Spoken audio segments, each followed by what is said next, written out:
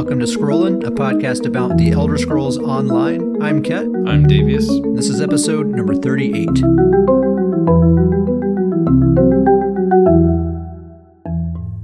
I don't have the game open right now, and so I don't know what to do with my hands. What do I do with these things?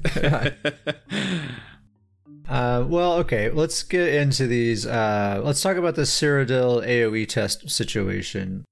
Gina Bruno, the community manager, posted a forum post on the official forums, basically talking about that they've concluded these Cyrodiil AoE tests, and the devs have drawn some, conclusions.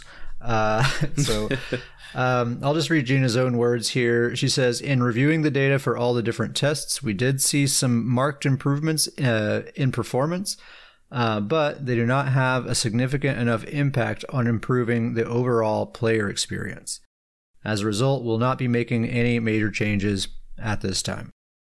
I think that's not surprising at all that they noticed that it didn't have a significant impact on the player experience. I think most players can tell you firsthand, like, yeah, that's true. Like, my experience is certainly not better during these tests. It was worse during the test. The playing was, I mean, even if the performance was better, the actual playability of the game was just not fun. Yeah, and in fact, most players were kind of coming to the conclusion of, like, let's just have the bad performance back. You know, like, it was just better than... not that it was ever like even perfect during these tests. Yeah. I would say approximately 100% of ESO players are happy to hear that none of those changes are being implemented. Yeah. They're too drastic. Too many drastic changes. It was impossible for me to fathom how that could have been implemented without a whole slew of other major overhauls that would have had to have gone alongside of it. Like, entire classes would have had to have been redesigned. I think it would be like years of development work just to get that to where it makes any kind of sense. Yeah. And Cyrodiil's tough because, you know, I feel like Cyrodiil is like where your big time content creators are. That's kind of where they hang out. And so, you know, I feel like they have to be real careful when they do any kind of tinkering. So I think this is, you know, as you said, this is good to see because if they make any massive changes in there, you know, it's good for the game to have big time content creators, you know. Those are the people that attract new players, and so... Yeah, totally. Like, the biggest content creators are primarily PvP players, and they're mostly Cyrodiil focused. And so if you have all these streamers, you know, the main thing that they do for their livelihood is being severely threatened. That can't be a good thing. Plus, just the experience of playing the game, though, outside of that, you know, like... we were talking earlier, like, let's say we're playing some Battlegrounds and then we want to switch it up. Let's jump into Cyrodiil, go get some transmutes or something like that. And it's like suddenly our characters don't work anymore. Like, it made no sense for that there's no way they could have implemented that in a way that would have made sense without, like I said, just totally making a bunch of other overhauls. Yeah. And it harkens back to, I think you had said several episodes ago, when they were doing the testing for light and heavy attacks back in the spring of this year. It's a similar situation. They were testing some weird ideas, some stuff that seemed pretty far out there. Most players were like, I'm not a fan of this. And they decided not to do it. You know, they did the test, they got the feedback, and they just threw it out. And doing the same thing here. I like to see that. I like to see their willingness to, like, let's just try stuff. Let's see what happens. We want to make this better, and this is the only way that we can kind of get the data that we're looking for. And then, you know, they don't let their pride get in the way. They can just throw it out and not worry about it. Yeah, 100% agree with everything you said there. It's great. And the key phrase in there, from what you read about what Gina said, is that, you know, overall player experience. They understand that just improve, you know, even with the performance improvements, the player experience was down.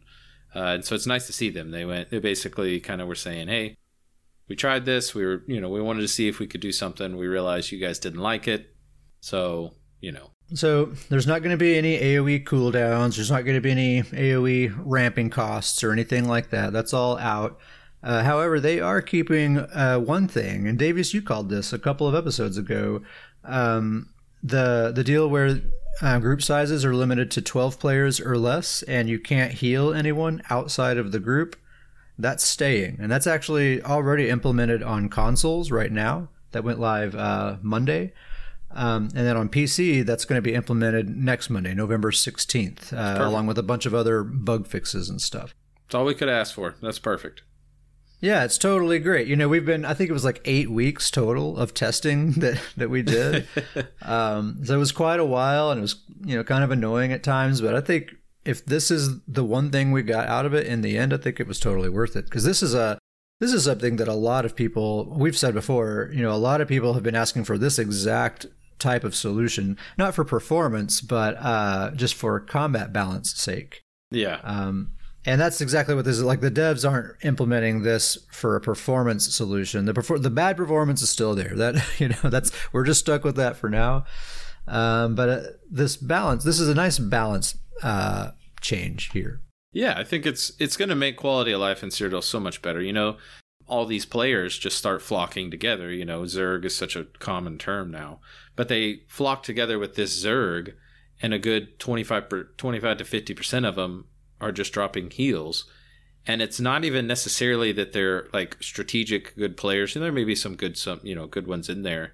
And it's not even maybe they are good players, but they're not even having to try, because they're just so many people and they're just dropping so many heals that everybody in that group is just, there's no way you can even put a dent in them. They're not even having to try. So it's not even like a quality of play type of thing. It's just, this group has so many people, there's so many heals that they're dropping and throwing on the ground and throwing up all these hots, that it really takes a lot of the fun out of it, because there's nothing you can do. You can't even pick off, some of them to try to weaken the group, because those heals are just hitting everybody. So this change, I think, is going to make the quality of life in Cyrodiil so much better, because even when all these big groups group up, because there's still power in numbers, but these groups aren't just going to be impossible to put a dent in. Yeah, and we're not going to see nearly as many ball pickup groups. People who aren't actually grouped together, but they're running around together, right? Yeah. Because it's just as good basically right now. You're getting all the cross healing and all that stuff. And when they were testing out this scenario a few weeks ago, I jumped into Cyrodiil and was trying it out. It's a very different kind of experience. If you're in there by yourself, you can't heal anyone and nobody can heal you, Yeah. And so, you can be surrounded by allies, but in a lot of ways, you're still kind of totally on your own. But by the same token, your enemies are in the same situation, and you can dive into a Zerg and pick off someone and kill them and get back out before you get surrounded. That actually is possible. So that's pretty cool. It encourages more small scale play, which is, I think, what we like a lot. Yeah. I think the big downside is for inexperienced solo players that are just jumping into Cyrodiil, seeing what it's all about, and wanting to jump into some action.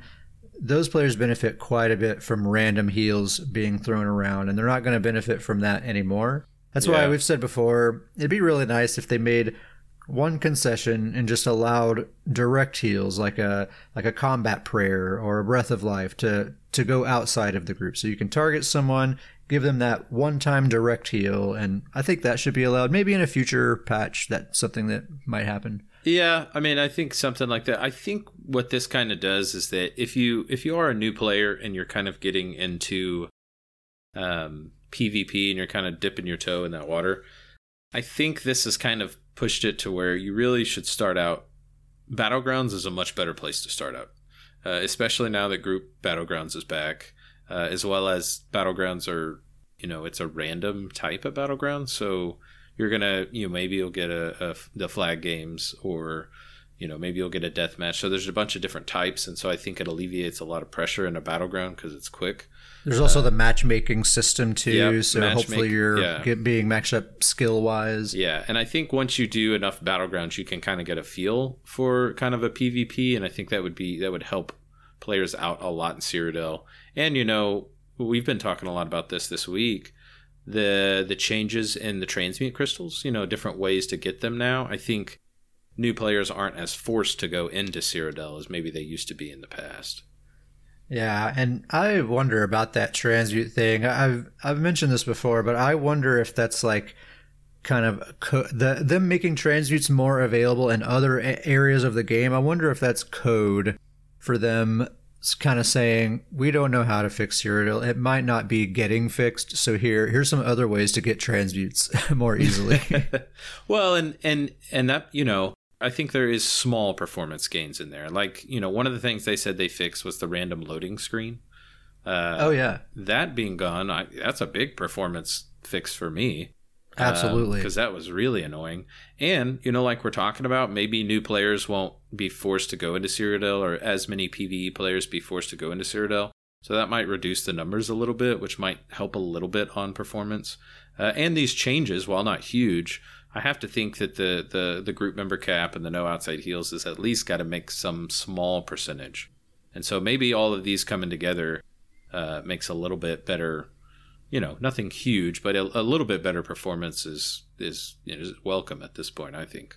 Yeah, I guess we'll find that out here pretty soon. Well, that's not implemented right now on PC, but after this recording, we're going to go jump into Cyrodiil to do some transmute grinding. Yeah. But yeah, this isn't implemented till next week, so I guess we won't see it till next week. I do feel like I have to mention too is when they were doing just this test, I did enjoy. It was the first time I was in Cyrodiil, and I actually felt like I could go out on my own and get a couple kills, and I was dying too. But even in big Zergs, like I think there was like a keep being attacked, and there's a big group coming in, and I feel like in the past that would just mean, all right, turn around and run. There's more than 10 people. But I felt like I could actually go in there and kind of strategically kind of pick some of them off. And even while the others were nearby, they were kind of focusing on the door. And so I was able to even go in and pick 2 or 3 of them off. And I don't know, it was just that small experience kind of like I really kind of felt that change kind of really happening of the no outside heals. It was just seems like there was more. This sounds really bad, but there was just more people dying, which I think was a good thing. Yeah, that's always been the problem with like CP Cyrodiil is like that's what people always complain about is no one ever dies. Yeah. Like fights just last forever and ever. Yeah, everybody just gets poked for a little bit, but nobody ever actually dies. Like that keep battle went back and forth, I think like 3 or 4 times. Because people were dying. There was bodies all over by the door. There was people up top on the keep. There was bodies all hanging around there. Like it was a lot better fighting. It was one of the better fighting Cyrodiil experiences I had because nobody felt like they were just invincible. So probably no more just solo healers running around, right? That'll be a thing of the past. Yep. If you're a healer, you're just going to need to find a group to roll around with, or just enjoy healing yourself and staying alive and, you know, trolling people. I guess that's a thing to do. But that's Cyrodiil. Yeah, the testing's all concluded. None of the AoE cooldown stuff is happening, thank goodness.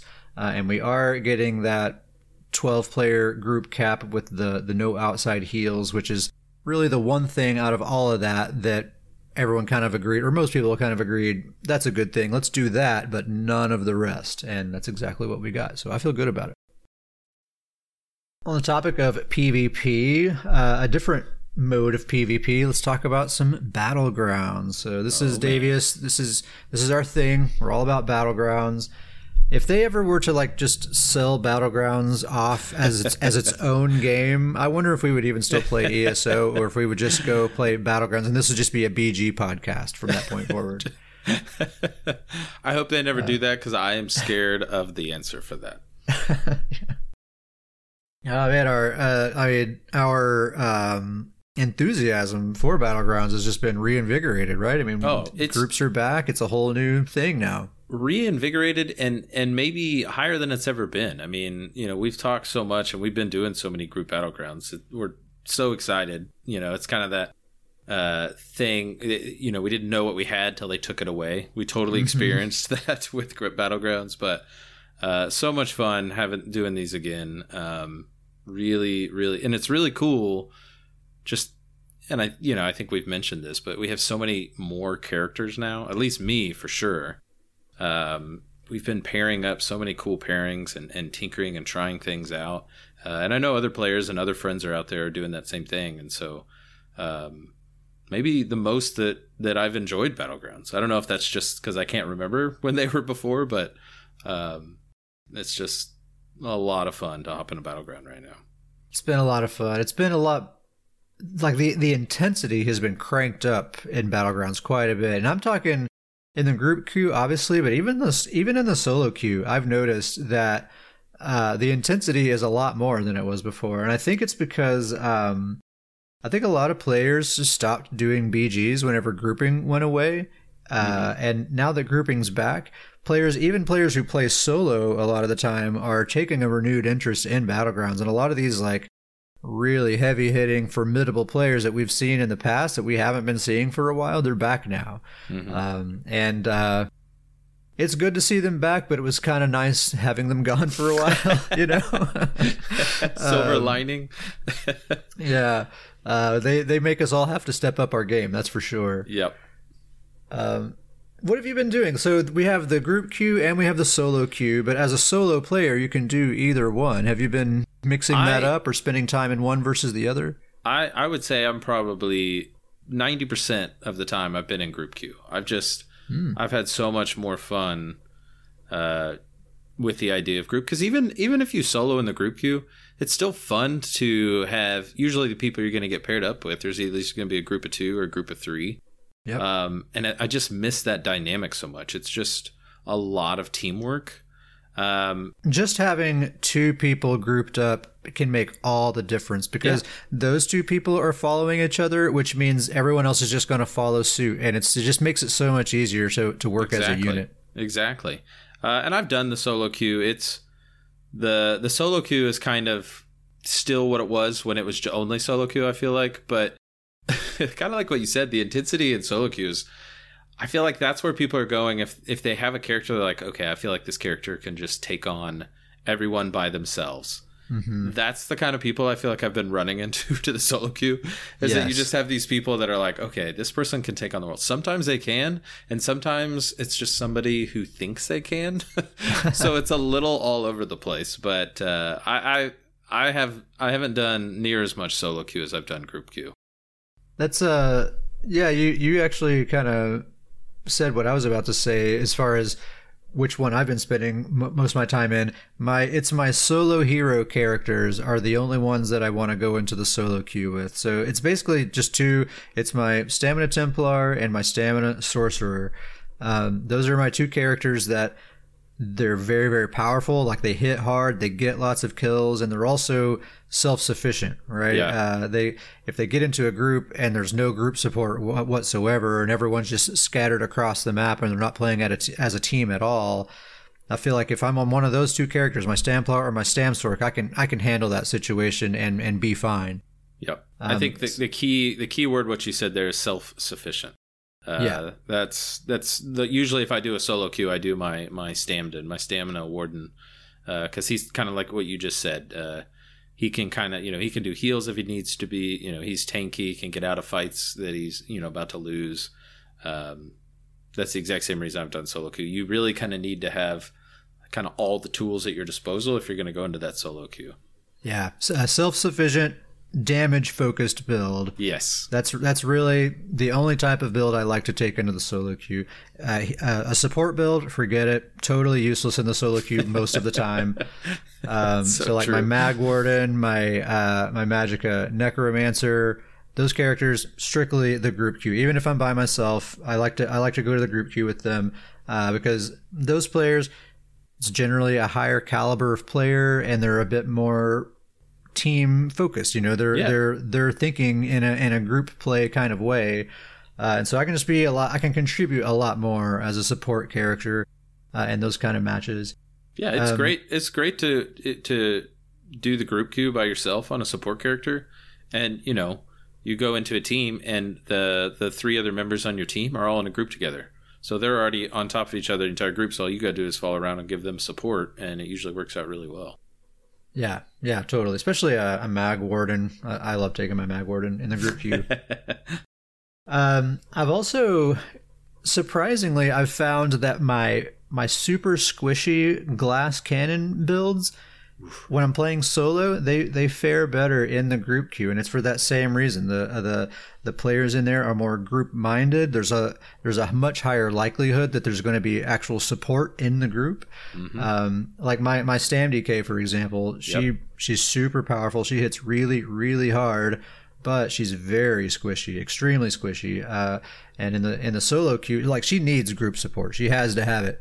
And in the solo queue, it's just rarely there, and so she basically just trades kills. She goes 1-for-1 almost every match there. Stam DKs are back right now. I mean, last night we kind of had a Stam DK night. We were kind of alternating our Stam DK with support characters, but we both, brought our Stam DKs out that really have been dormant or on the shelf. Yeah. And we had a great night of Battlegrounds. Those are characters that, in our specific Stam DKs, not all of them are this way, but they hit really hard, and they're not as tanky. They can't really take the range damage or all the hits or all the stuff going on. But if they have the support character, they can stay alive just enough to just start mowing people down. Oh yeah, and they really do ascend in that kind of situation. Yeah, we had a couple of good combos. I had my Magden healer along with your Stam DK. That worked really, really well. Yep. We were having some really good success with that. And then your Magcrow healer with my Stam DK, basically just Stam DK with a healer, just like you just said. It's pretty awesome right now. It works quite well, and yeah, it was a slaughter fest, man. It was really fun. It was to the point. It was cracking me up because it was to that point where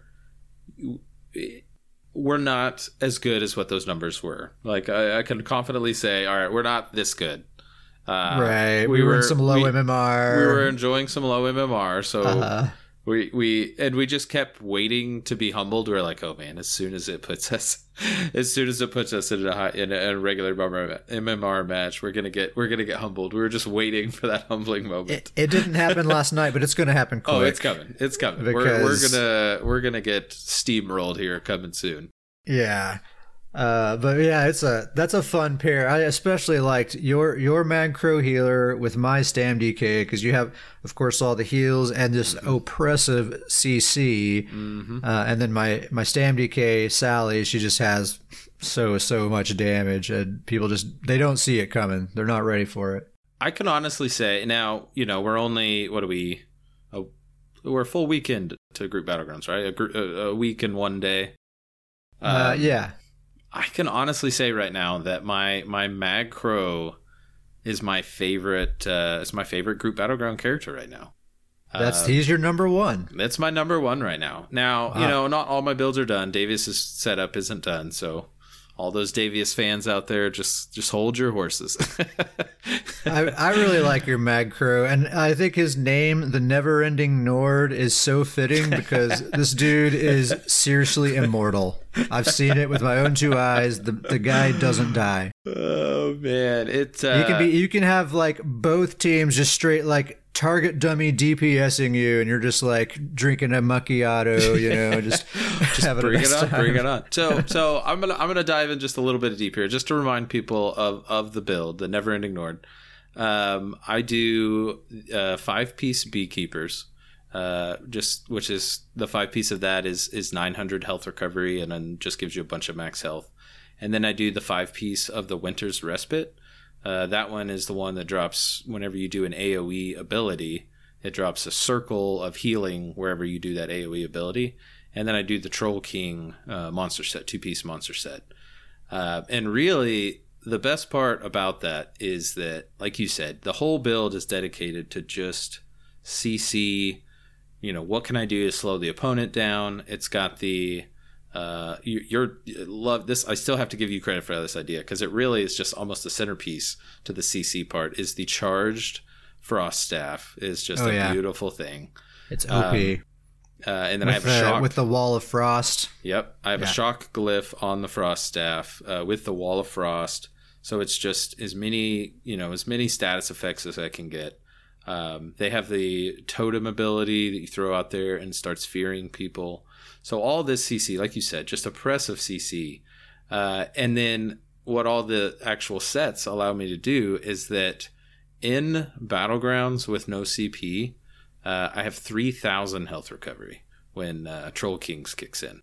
Wow. So that's where that never-ending part comes in that we were talking about, is that it's so much health recovery that as long as I'm smart about movement, or he can't just face tank things, but as long as he can take things, as long as I'm moving and just kind of interrupting, or just get a couple seconds where I'm not hitting, he has enough heals that he's just fine, because that's the other I imagine part just the health recovery and the intensive mender alone is enough to keep you alive through most stuff, right? Yep. And then that's so I just said all those the AoE abilities, and then his other abilities is just the renewing undeath, which is the necro kind of AoE heal, and then just radiating regeneration, and then just the intensive mender, and so those 3 healing abilities, and then it's a lot of fun to play this build because, and I was telling you this when we were playing the other day, it's the only build I have that I use every single ability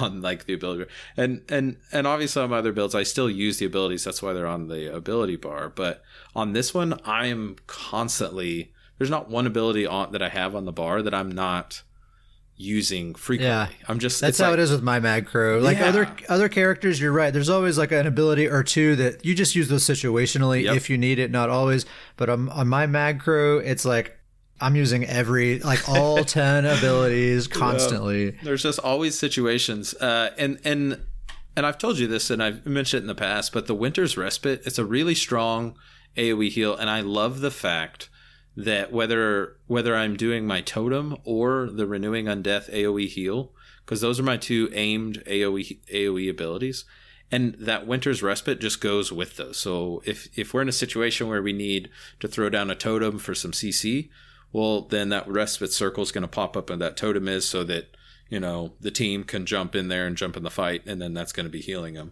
Or if our team's needing some extra heals, I'll throw the AoE heal underneath, and then the respite piles on top of that, and so it's just a lot of extra heals for the group that if we're getting hit real hard. Winter's Respite is a really strong healing set. A lot of people are using it. I like it. Yeah, it's just kind of it's 2,358 health every 1 second for 10 seconds. So it's so strong. Yeah, very strong heal set. The build's just a lot of fun to play. Like you said, it's a lot of fun not dying. And it believe it or not, it makes sense in PvP.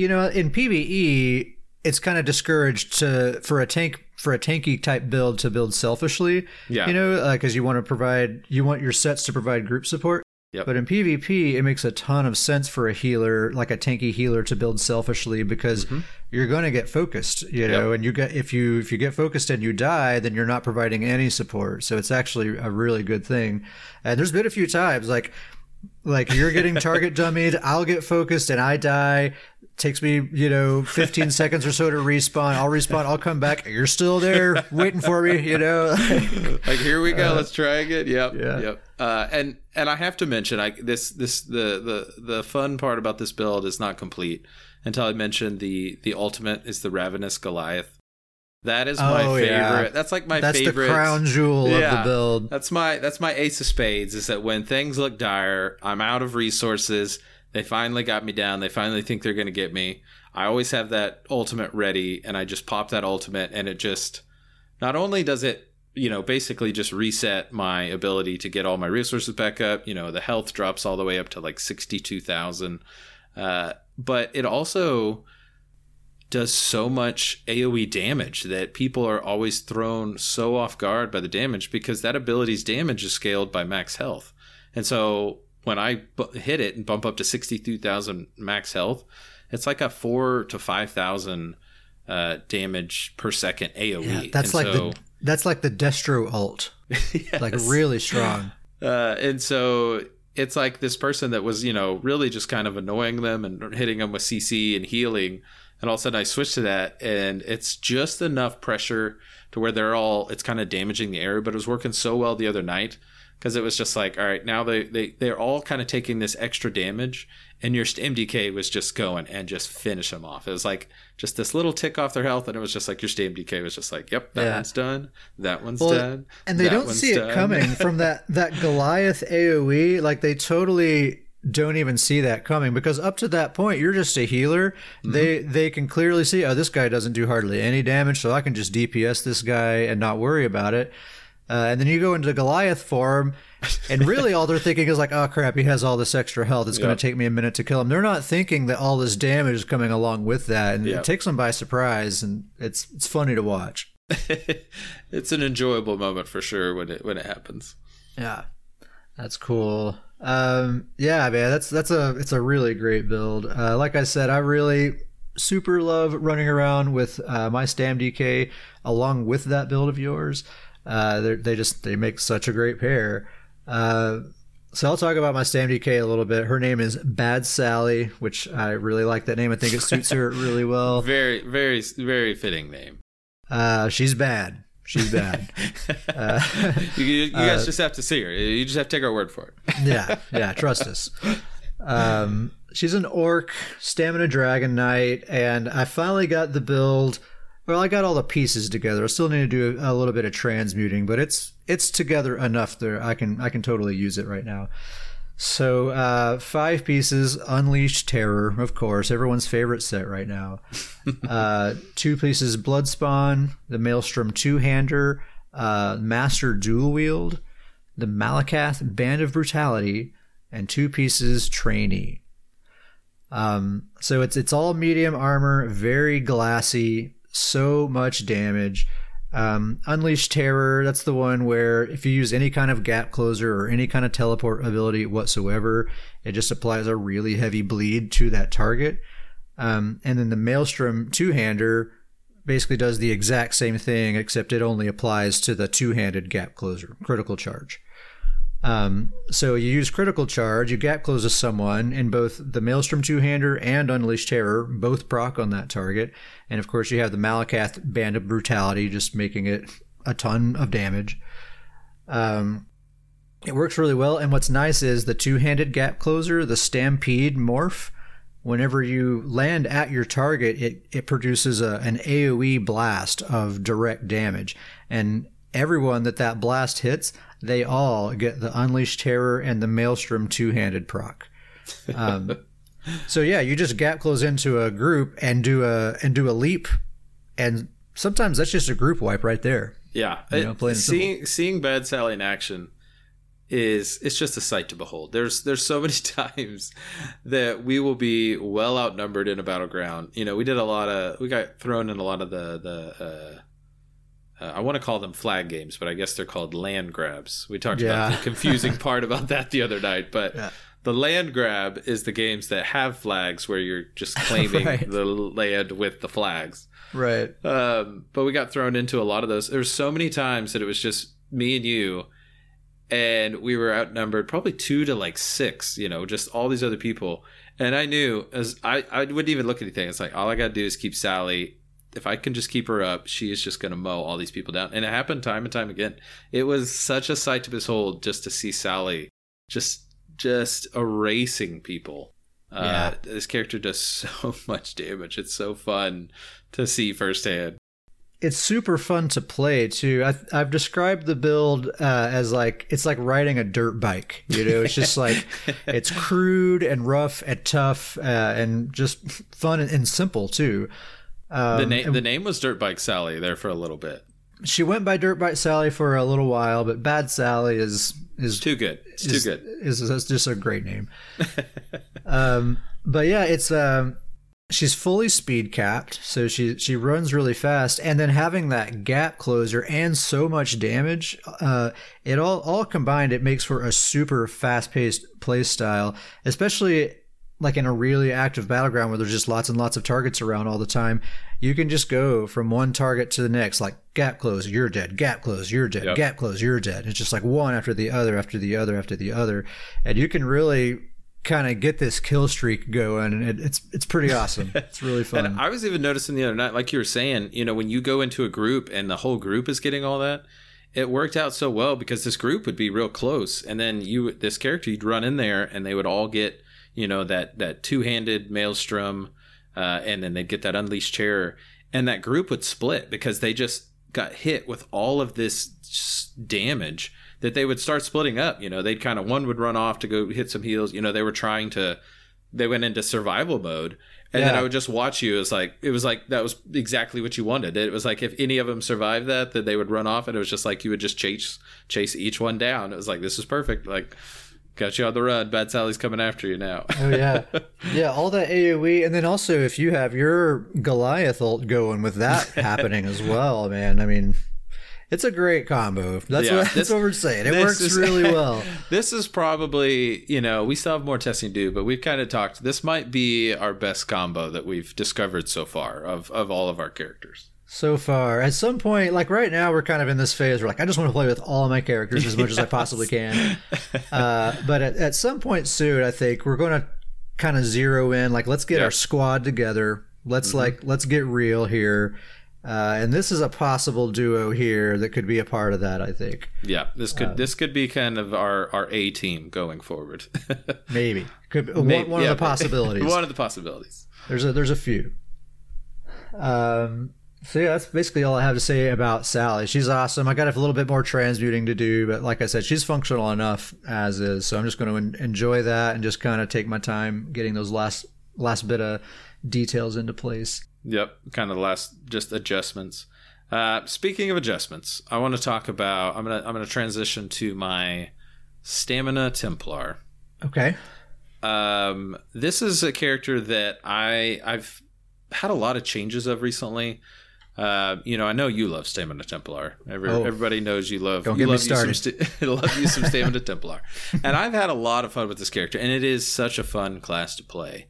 But I kind of want to have a little open discussion because I'm in the situation where I've got too many sets that I want to use, and they just don't fit on the build.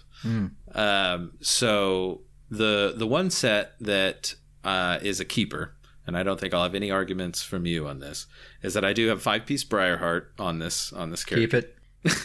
Lock it in. And then I actually am using the Celine's monster set, the 2-piece monster set Celine's.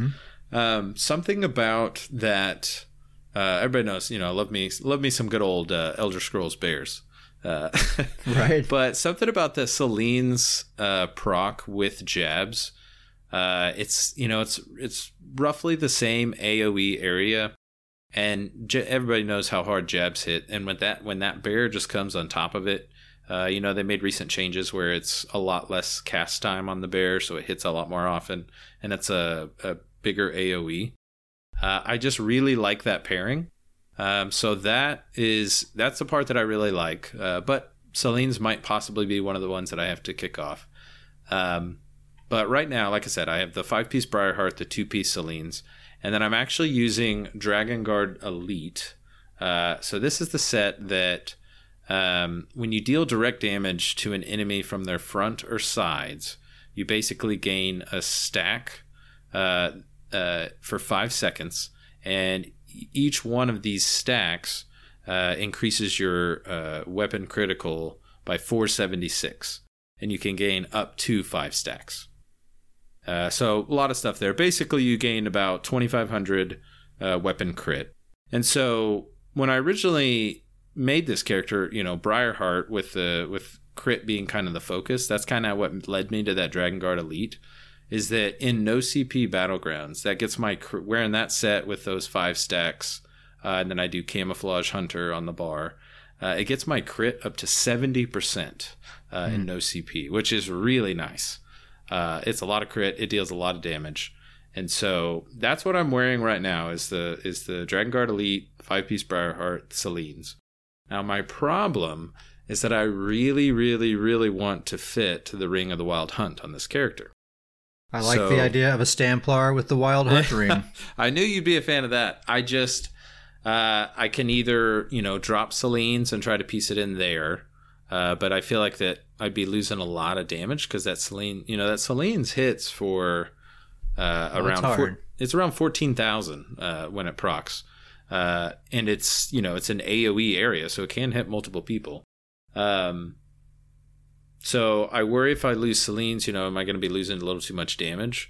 And then if I lose that Dragon Guard Elite, I still will have high weapon crit, but something about hitting 70% crit in a no CP battleground is just a really nice feeling. And so I'm worried if I drop that set, it'd probably drop me down to around 55-60% crit, which is still very high and very good. That's very good. But that 70% crit is just that's good. So I kind of want to just kind of hear your thoughts. I feel like you're probably, if I have to guess, well, I'll let you go first, but I feel like I have a guess on how your tinkering with it would go.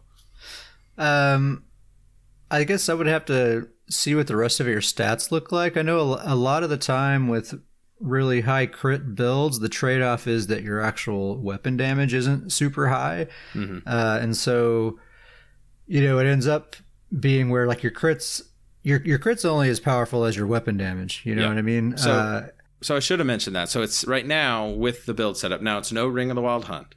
But it is, it's a 6-piece medium armor build with 1 heavy. So there is some speed there, but not Ring of the Wild Hunt speed. Mm-hmm. But with the 70% crit, it's 4650 fully buffed weapon damage. Yeah, it's really not bad at all. Yeah, so a pretty good, decent amount of weapon damage with that high crit. I just, you have a comfortable amount of recovery. Recovery is good. It's got 1700 stamina recovery, but I also have the repentance on the front bar. So, that's in Battlegrounds. There's usually always a body you can grab if you are running low. Yeah. I feel like the build is actually really good how I have it right now. And so I feel like I just need to convince myself to just be okay without using the Wild Hunt on the build and just find a different build to use it. Let's see. Do you use a bow on that build or not? I do not. It's 2 daggers on the front bar, dual wield daggers on the front bar, and then it's a 2-handed on the back bar so that I can have rally on the back bar. Gotcha. Yeah, I mean, it sounds like a totally solid build. It's just how important is that speed to you? See, and this is kind of blasphemy for us, but I actually am not currently using my Wild Hunt ring on any characters. It's just sitting in my bank right now. I feel like that it's got to be, you got to use that for something. At least like a mat farming build or something. Yeah, I assumed that I would just easily find a way to put it on this build, but like I said, the numbers really look good. The way that I have this build set up, I could drop Celine's, and that's not gonna make it's not gonna make my crit or weapon damage go down at all. But yeah, you just lose out on that extra burst. But that extra burst is really nice with that jabs, like I mentioned. So that's, to me, that's kind of the part that stands out. Is that maybe I just need to test of, what does Celine looks like, or take that off and then throw the Ring of the Wild Hunt. It kind of goes back to what we used to always talk about with these builds, is that you see these mythic items and it's like, all right, I've got to somehow find a mythic item on the build. And it almost feels weird if you don't fit a mythic item on the build. You kind of look at the build like, all right, this is kind of strange. Like, I don't have a spot for a mythic item here. Yeah, or at least like an arena weapon or something too. Yeah. It's like my characters that just have like a 5.5.2 setup. It seems like, I need to do more. But actually, no. The build is totally great how it is, and it wouldn't make sense to put a mythic item or an arena weapon on there. But I still feel like I should. Yep, I'm having that with my Stamplar right now. But yeah, I probably just need to settle in the build. Like I said, the numbers look really good. The stats look really good. Like I said, we talked about the weapon damage, the crit, the health and stamina is both at 25,000. So I think I probably just need to test it out a little bit more, but I really kind of just wanted to discuss, we always enjoy that kind of theory crafting, and I feel like that's just always a pain point. And that can't just be me and you. There's always a pain point of, is there a way to squeeze a mythic item into this build that makes sense, or is it going to be hurting something? Yeah, and like, how much are you hurting without that speed right now too? Is another like consideration. Yeah, exactly. Yeah. Well, on the topic of Stamplars, it may surprise you. I said the word Stamplar. You said Stamplar, so I got to talk about mine now. It's my turn to talk about Stamplar. So, last week, I'm going to back up and actually talk about Stam Sork for just a second. Sure. Last week, I was talking about my Stam Sork Tane and how much I was super digging that build, and I was thinking that for this patch, that might be my main guy that I spend most of my time with. I still feel very strongly about that build. It's awesome. I play with him a lot, and that build's locked in. It's not going anywhere. However, last week, I logged in with Betsy, my Stamina Templar, and I changed my mind, and Betsy's going to be my main this patch. We need to have a silent pause for everybody's to pick up their jaws from the floor. I know, it's surprising. It's shocking. I mean, Betsy has always actually been my PvP main. Like, that's never not the case, you know, and I just take these little periods of time where I spend with other characters. Yeah, I always look at it like this. And, you know, I feel like, you know, all your characters are great. But your Stamina Templar and your Stamina Sork always kind of rise to the top. And I look at it like this. Your Stam Sork is probably a little bit meaner and a little bit, you know, more like harder hitter, but just a hair. But you just love your Stamina Templar just a little bit more. So there's a little bit more love on the Stamina Templar, but probably a little bit more effectiveness on the Stam Sork. Maybe so, a little bit. I mean, Betsy hits really hard too. Just a hair. They're close. I would like to see them duel each other and see how that would come out. Actually, honestly, I feel like I get better results with Betsy.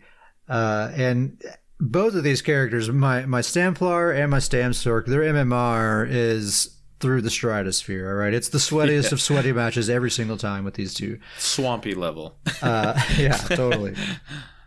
But I think in general, I tend to get better success with Betsy. I think it's due to a couple of factors. One, I'm just super duper comfortable with this build. I've been playing with her for a long time with exactly how she's set up right now, and I can play this build with my eyes closed, you know.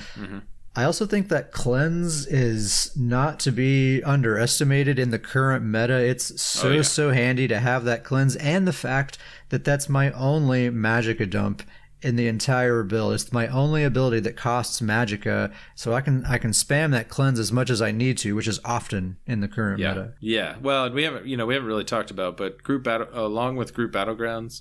Not that it really ever went anywhere, but I felt like it died down for a little bit. But Venomous Smite is fully back in the world of group battlegrounds. Venomous Smite and Unleashed Terror usually together on the same build. It's usually a Stam Sork streaking through a group, stunning everyone and applying both of those really nasty procs. And yeah, that's kind of what I've been seeing a lot of. Anyway, Stamplar. Her build, it's the same as it's been for a while now. It's Bone Pirate, Deadly Strikes, the Master Bow on the back bar. So Deadly Strikes is just complete on the front bar with a two-handed maul. One Piece Molag Kenna, and Ring of the Wild Hunt. And it's all it's 7 pieces medium armor, and she's got that bow on the back bar, of course, and she's an orc. So she's super duper fast. Well, and the Wild Hunt ring, she's extra fast. She's basically speed capped at all times, more or less. Like anytime she does a roll dodge, she's at the speed cap. And yeah, I think another secret to her success is jabs. Actually, we've talked about this ability before, but it is the best spammable in the game. The fact that you don't need a target to cast it, I think, is such a huge thing. Because that allows you to pull Nightblades out of stealth really easily. Also, like when you're chasing someone down and they're trying to get away from you, Jabs has a pretty far reach compared to other melee spammables. It's like 8 meters. The animation of Jabs is very misleading. Yeah, it reaches pretty far, and it snares people on the final hit as well. So, like, I think like the kills that I miss out on my Stam Sork are like when I'm up against other builds that are very mobile and they use a lot of movement, and it's like my abilities don't quite reach far enough to actually land a lot of those attacks. Whereas with Betsy, it's really not a problem. She can keep people in those jabs so easy, and it helps quite a bit that basically her entire combo is just jabs, you know. So it really just kind of simplifies things. I mean, she hits someone with poison injection to proc the master bow, and of course you got power of the light, but it really just comes down to jabs most of the time. Yeah. Maybe that's a better way to explain your Stamina Templar and your Stam Sorc, is that your Stamina Templar, old Betsy, is a little bit more, we were talking earlier about it, a little bit more self-sufficient. And that's big. That's big on a character. Like you said, the cleanses and she can heal herself a little bit easier. And I think I tend to play smarter with this build too, like knowing what her toolkit is, knowing what her limitations are. Like with the Sorc, I tend to overextend quite a bit. I tend to like get really out there because like I got streak, I can get out of here, no big deal. I kind of go balls to the wall a lot of the time and get myself in trouble. Whereas with Betsy, I know I'm not going to be able to streak out of there. I can roll dodge a few times if I need to, but really I need to play smart. I think that's also a reason why I have good success with her. So anyway, like I was saying earlier when I was talking about my Stam DK, we have a few options as far as when we get our for real squad together. Betsy's obviously going to be another contender for that. Oh, for sure. I feel like you're going to have a real struggle on your hands if it ends up being Bad Sally and the Never Ending Nord. The fact that your Stam Sorc or your Stamina Templar aren't going to be on the list, I don't know how you're going to handle that. That's going to be you're going to need a couple of days to recoup. Yeah, the way I'm feeling right now, I'm definitely leaning Stamplar. So I feel like that's the one that I'm going to be spending most of my time with. Let me ask you this though: which one did you log in with most recently? Stamplar, Betsy. just a random question, just a random, has nothing to do with it, but yeah, it's just fun. It also, I tell you, another big factor too is Betsy's cosmetic situation. Her outfit is on point, man. Mm-hmm. It's just like a sweet character to look at, and I feel like that's a part of it too. That makes a big difference. Yeah. So speaking, talking about the looks of characters there, I'm gonna switch to my Stamina Warden. Okay. Bearclaw the Nord. Okay. This is now Bearclaw and Betsy. They've done some stomping around in the past. We need to get those two together again here pretty soon. They've done some battlegrounds in the past. This is probably one of the simplest looks of a character, but. He is a connoisseur of shades of brown. Yeah, he's just every shade of brown in the game, and it's just all bears, just old Bearclaw the Nord. He has the brown bear costume from the Orsinium area, and then he has the brown bear mount, the brown bear cub pet, and then of course the Warden bear summon. He is literally all things bear. Yeah. His front bar is the bow, and he has it's the huntsman's bow, which is just the perfect bow. That's my, we always go back and forth about what our favorite looking bow is. Is it yours is the Welkanar, and then mine is the huntsman bow. Huntsman is sweet too, and actually, I also use the huntsman on my Stamden. So there you go. It's a good one. Yeah.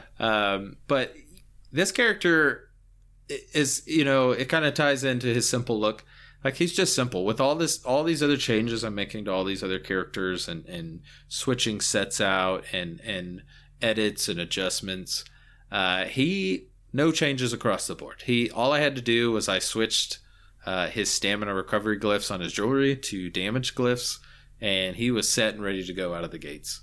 Nice. Which I think made me like him. Just, I already love this character. He was my very first alt character I made, so he was the very first character I made after Davius. But it made me like him just a little bit more because it's just kind of a simple character, very simple sets. Just kind of remind people it's just the 5-piece innate axiom, and then 5-piece automatons. The innate axiom is just 400 spell and weapon damage to your class abilities, and then automatons is 400 weapon damage to your physical damage abilities. And then his entire front bar is just across the board all of the animal companion abilities. Yeah, just the entire animal companion skill tree on your front bar. Yep. So they get, most of those abilities get the I think all of them except for the sub assault get the bonuses from both those sets. And the sub assault still gets the bonus from the innate axiom, so it's still getting some buff. And then I just do the Celestrix monster set, 2-piece monster set, and that one's just kind of a really good. I really want to sell Celestrix. I know a lot of people out there have started to use it. Yeah, it's really come into prominence lately. Yeah, it's such a great stamina proc set for there's not a whole lot of those out there for monster sets. There's not a lot of good proc monster sets for stamina characters, and this is really a really good one, and it works perfectly on stamina. And it can be ranged if for a bow class. It works really well. That's been a good change and adjustment to him. But really all I did to him is just throw on some the weapon damage glyphs. And I've been surprised. Just he's in the group battlegrounds. He's actually come out hitting a lot harder than I thought. We've run a couple battlegrounds, and I've been a little surprised by just kind of what his damage numbers have been. Not that he's he can hit hard just because he's a stamina warden. They've got a great toolkit, but just a little bit of buff. It was just kind of like just the extra little sauce he needed to kind of really take him over the top. That he's actually worked pretty well in these group battlegrounds, and I've been really impressed with his damage numbers. I'm happy to hear that the heavy armor bow build is not going anywhere. That's heavy great. Armor bow build, no changes at all. It's the perfect strategy. That's good. I saw Bear Claw's name on the outline here. I'm like, wait a minute, what are you doing to Bear Claw? Don't you dare change him. Yeah. He's staying the same. I've got the bear up to with the weapon damage glyphs. When you use the ultimate, that's my favorite part about the build is throwing the bear at people. For 75 ultimate, the bear does 14,500 damage. Mm-hmm. So I love throwing the bear, and it works as a great execute. And we've been kind of talking about this. The bear ultimate's kind of become a little bit more popular lately. A lot more than what it used to be, because you used to never see them. I've seen a few bears running around. Yeah, it's one of the better pets, and we talked about the different strategies. I hate why. it. Like being on the receiving end of it, I super hate it. Yeah, it gets in your face. It has a chance to stun you, which is big. It's big, and it's too tanky where you can't just kill it real quick. It's actually tanky enough to where you don't want to waste resources on killing it. I never tried to kill it, but then I do because it's getting on my nerves, but then I stop because it's so tanky, and then I'm dead because the warden got me. Yeah, good old bear. Good old Bear Claw. Yeah. But yeah, I just kind of wanted to bring him back up. That he's been a really good build just because he was kind of all the characters I had, he was the most ready to go out of the gates with these new changes. With the sustain buffs that happened, just kind of switching weapon damage glyphs, and the build still works great. And he's just dealing a little bit extra damage.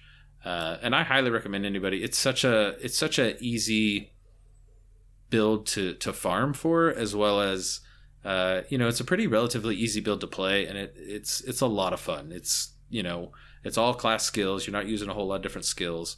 And it's pretty simple rotation, and it's got speed, it's got self heals, it's got an execute with the bear. Very survivable. Yep, survivable, tanky, and it can be ranged when it needs to. He likes to be up in the front. He's a melee. He likes to be in melee range, but when he needs to be, it uses the cutting dive with the bow. And so it can be ranged if it needs to be. So it's just really kind of just a Swiss... The Fletcher flies, those are ranged too, right? Yep, can hit people with that. So it's just kind of a Swiss Army knife build that is just a lot of fun to play with in Battlegrounds. Nice. Dude, I really like Stamden. I'm going to talk more in a future episode about my Stamden, because I've been having fun with that dude lately too. But right now I'm actually really infatuated with my Magicka Warden, whom I've named Aunt Lola. I want to talk about her for a minute because this character, I feel like every character I talk about is like, this is my new favorite character. No, this one's my new favorite character. This is the PSA on this for the listeners. It's whatever the trick is whatever character he's logged in with at the moment is his favorite character. He'll never realize it, but it is the truth. Whoever he's logged in with, that's his favorite character. Yeah. A lot of the time, that's true.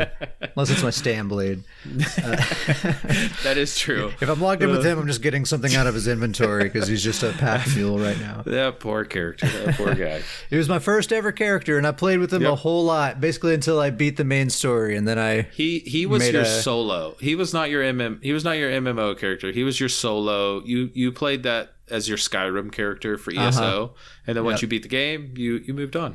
Yeah, made a Mag Blade and played the MMO, actually. Yeah.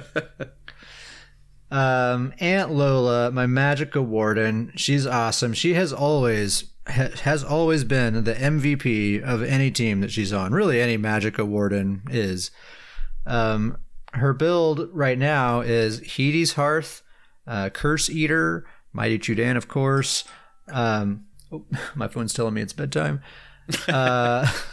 And then the Master Fire Staff on the front bar. So Curse Eater is only active on the back bar, but that's just fine because Curse Eater only procs off of direct heals, and I only have direct heals on my back bar. So it actually doesn't do anything on my front bar at all. So it makes it really nice and easy to just slide that Master Fire Staff in there and don't really lose out on anything, and it gives me a ton of extra damage. Now, I think I'm going to make a little bit of a change here, which it's a tough decision to make, but I think I'm going to make it. I think I'm going to drop Hades Hearth, which is one of my favorite sets. It pains me because I really like Hades Hearth a lot, but I want this character to hit a little harder. So I'm going to put a set back on her that she used to use, which is Spell Power Cure. Love that set too. Another great set. Bread and butter set. Such a good one. Major Courage, which is the buff that this set provides, was majorly buffed this patch. It's like almost doubled in value. I forgot about that. Yeah, huge buff. Yeah, it's like instead of, I think it was like 258, now it's like 400 something. I can't remember the exact number, but it's like around 450. So, it's a great set to buff your teammates, of course, but it's also, with that amount of damage, it's a great just damage set for yourself to use. It's like basically the value that New Moon Acolyte gives you, but without the cost increase of all your abilities. Yeah, that's a really good point. So it's really nice. It's giving myself that nice damage buff as well as all of my allies. So I'm going to go with, I think I'm going to do that Spell Power Cure, Curse Eater, keep Curse Eater, Mighty Chudan, and also keep the Fire Staff. So just get rid of Hades Hearth and hopefully find another character to put that on because it's such a good set. I would hate to just let it go to waste in my bank. But Davis, you might be thinking Spell Power Cure. Weren't you thinking about using that on your... I'm worried about your Sork build. So I put that build together. I got the Ring of the Pale Order. Side note, pretty easy farm. Anyone who hasn't gotten that yet, if you're kind of putting that off, it only took me maybe 3 hours to get that thing beginning to end. Yeah, it's not bad. No like group dungeons or anything like that. It's all stuff you can... That's just like world bosses, delve bosses, like basic stuff like that. Pretty easy. One of them is like a chest farm. Like you have to go to some zone and just farm chests. So yeah, I got that Pale Order ring for my Sork, and the idea was to use that with Spell Power Cure and Redistributor, and so I would be doing damage, and the Pale Order ring would be healing me based off of that damage, and then that would proc Redistributor, which would heal other people, and then that would also give them the Spell Power Cure proc as well. So I put that build together, and I played around with it for a bit. I did several battlegrounds, and I'm just not pleased with the performance, to be quite honest. Like, he's, instead of being like, this combo where he like does damage and he's also supporting the team, it really feels more like he's just kind of a crappy damage dealer and also kind of a crappy healer. Like the numbers just in any match that I did, the numbers really didn't look that great. And aside from the numbers, just my experience of playing the build and how much success I was having, it just didn't feel good. It wasn't, maybe it's just a matter of me not being amazing with a sorcerer, but I don't know. I've played Sork before and have had decent success. So I just think this build might not be. It was a cool idea. It's a neat, idea to try out. And I was having fun just trying it. I just like putting these builds together and see what happens. But now since trying it, I don't think that's going to work out. I might figure something else out with him or just put him on the shelf for now. But I am going to take that Spell Power Cure back off of him and give it back to Lola. And I think that's going to be a good change. And I'm probably going to spend quite a bit of time with this character, especially in group situations. Due to Lola, I've had a lot of fun with my characters. Yeah. She's made Battlegrounds more fun for me. She's great. She's a super powerful healer, like one of my very best healers. And she surprises you with the amount of damage she can pack as well, man. She can flip to that front bar and give you a combo that will knock your socks off. Yeah, she hits a lot harder than you would realize.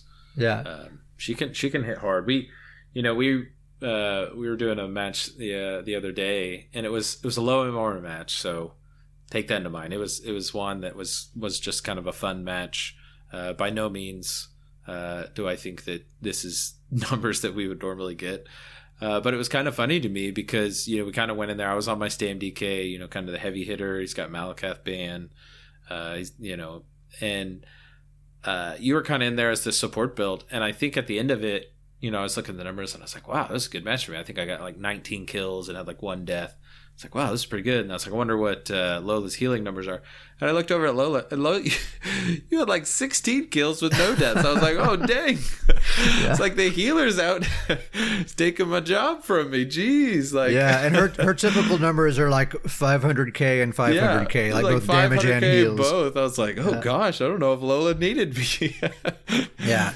She's awesome. I say this, I think, almost every time I talk about a Mag Warden, but I love facing off against Sorks with her because she's just immune. She's just totally immune to Sorks, and it's just funny to watch because they just give up after a short while. So anyway, those are the builds that we've been focused on this week. It's been fun, man. I'm so glad group BGs are back. I know we're repeating ourselves at this point, but it sucked so much having them take it away. Yeah, it's just such a great time right now. The game is the most fun it's been, since we've had group Battlegrounds. It alleviates the current meta as well. We've talked a lot about how the atmosphere is really volatile right now, right? Yeah. Like simply just existing in a battleground, even if no one's focusing you at all, it can be a struggle to just stay alive with all the passive stuff flying around. And it's hard to deal with in a solo situation. Like I was talking about earlier with my Stam DK in the solo queue, she can't handle it at all. But the meta the way it is now is pretty bearable. It's not so bad at all now that we can have some support and we can plan for that. It's really nice. Yeah, it feels really, Battlegrounds feel really good right now in the group Battlegrounds. Yeah. So that's kind of it going on. There's radio silence news wise this week. Really nothing's happening at all. We're going to have a maintenance patch this next coming Monday, the 16th, where basically 10,000 bugs are going to get fixed. I hope it's a big one because, oh man. They said they have a list of all the known bugs. They say they're going to fix that werewolf bug, and you're going to get your skill points back. Man. The werewolf bug, that's the one that one hurts me the most. I've been so excited to play my werewolf in this patch with the changes in group Battlegrounds, and I haven't been able to do a single battleground. Just can't do it. Just sitting there, just hanging out there. Well, Monday we'll do it. Monday it's gonna happen. Next episode, I'm gonna be talking about my werewolf. I can't wait. Good or bad, I'm gonna be talking about it. They're also apparently going to fix that light attack weaving bug. I don't know if I'm sure anyone who plays a ranged character has definitely noticed this thing. It sucks big time. I'm glad you actually brought this up. I was going to ask you about this. I've noticed it with jabs on Davius. I have just a PvE, just kind of questing build on him, and his Magicka version of jabs. I've noticed it real bad with that. I was going to ask if you had noticed anything like that, but I haven't played with a Magplar, but I've definitely noticed that it's the severity of the bug depends on how far away you are from your target, because it's an animation bug, and what's happening is it's like you'll fire your light attack, and normally you'll do a light attack and then activate a skill, and the animation of the skill overrides the light attack, right? It cancels the light attack animation. Mm-hmm. Well, what's happening now is your skill animation actually doesn't play out until your light attack lands, till it hits your target. So the further away you are from your target, the longer it takes for that light attack to land. And so it exacerbates that bug. If you actually get up closer to your target, you hardly notice the bug at all. I've noticed. I think the reason I've noticed this so much is that, in PvE, if you've got a high level character with all the CP, you can mow through, some PvE mobs pretty quick. Uh-huh. And I've noticed it really, really bad because these mobs are dying before I'm like thinking they should be dead. Like, yeah, they'll be at like half health and all of a sudden they're just on the ground dead. And it's like, whoa, what just happened? Like, anyway, thankfully they say they have a fix. It's going to be here on Monday. That's the one I'm really looking forward to, because like Lola here that I was just talking about, she's really awesome right now, but that is one major sticking point, is that light attack weaving bug affects her quite a bit, and it makes certain things pretty challenging. Yeah. So that's basically all that's going on. You go to the ESO forums, you click on the dev tracker at the top, and you'll just see all the way down, it's just bug fixes. There's no real news happening this week. So we'll just move on to emails and shout outs. There are no emails this week, but if you'd like to send us an email. You had me there for a second. I was like, no. Yeah, that was just a good old trick there. Yeah. The knee slapper there. No emails this week, but if you'd like to send us an email, you can email us at scrollinpodcast@gmail.com. That's scrollin with an I-N, no G, scrollinpodcast@gmail.com. Tell us a funny joke, ask us a question, ask us to elucidate anything that we've talked about that you might want to hear more about. Ideas for the show, really anything you want, as long as you're pleasant about it. We have a guild called Stoons Goons. We are a PvP focused, we're a social guild with a slight PvP focus. That's what we are. That's what we are. I say slight PvP focus because we actually do basically everything this game has to offer on a regular basis. We help each other farm for gear. We talk about build ideas and just hang out in Discord and talk and share memes and have a good time. We're very, very non-toxic, super friendly. Basically, the way you hear us talking here on this podcast right here and now this is really who we are all the time. That's just pretty much it. So that could be good or bad. That might drive you away from the guild. Who knows? I just now remember this. I do have one random, totally strange announcement. Okay. And it's not a big deal at all, but I did tell myself I was going to tell you. I actually maxed out my scrying abilities this past week. Nice. Finished the quest. It's done. I think my scrying is maxed out too, but excavation is still stuck at 9. Okay. See, I got excavation and scrying done. I did it. I maxed it out. It was kind of just snuck up on me, and I just started doing some antiquities. When did Greymore drop? How long ago was that? Hey. Well, that's the thing. You only got to get up to 9 to get the mythic items, right? Yeah, and so then we just stopped. Yeah. But I did it. That's my announcement for the week. There is my. Congrats, man! I had to get it out there. Feels good. All right. Well, I guess it's going to wrap up this episode. Actually, it went surprisingly longer than I was expecting it to. For as little news as there is this week, I was worried that we were going to have a hard time. Group battlegrounds are back. We could talk for days. Yeah, we got all the content we need. We just play a few more BGs if we're running short on content. That's right. All right, I guess that's going to be it for episode number 38. I appreciate everyone listening to us this far as we approach episode number 40. It's going to be here pretty soon. The show's going to start having a midlife crisis and buying a sports car all that kind of stuff. Anyway, hope we'll see you next time for episode 39. See you later.